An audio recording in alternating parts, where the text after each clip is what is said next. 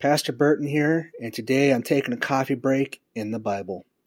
Deuteronomy chapter 10, verse 14, the Bible says, "To the Lord your God belong the heavens, even the highest heavens, the earth, and everything in it."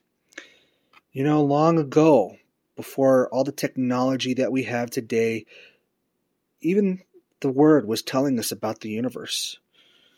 Before we had telescopes as we know them, before Hubble, before all these different things that are out there, the Bible spoke of the heavens and the highest heavens.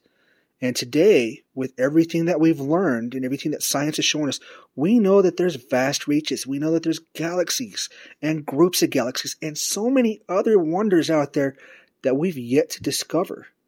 The highest heavens. Science hard at work, proving that the Word is reliable and real.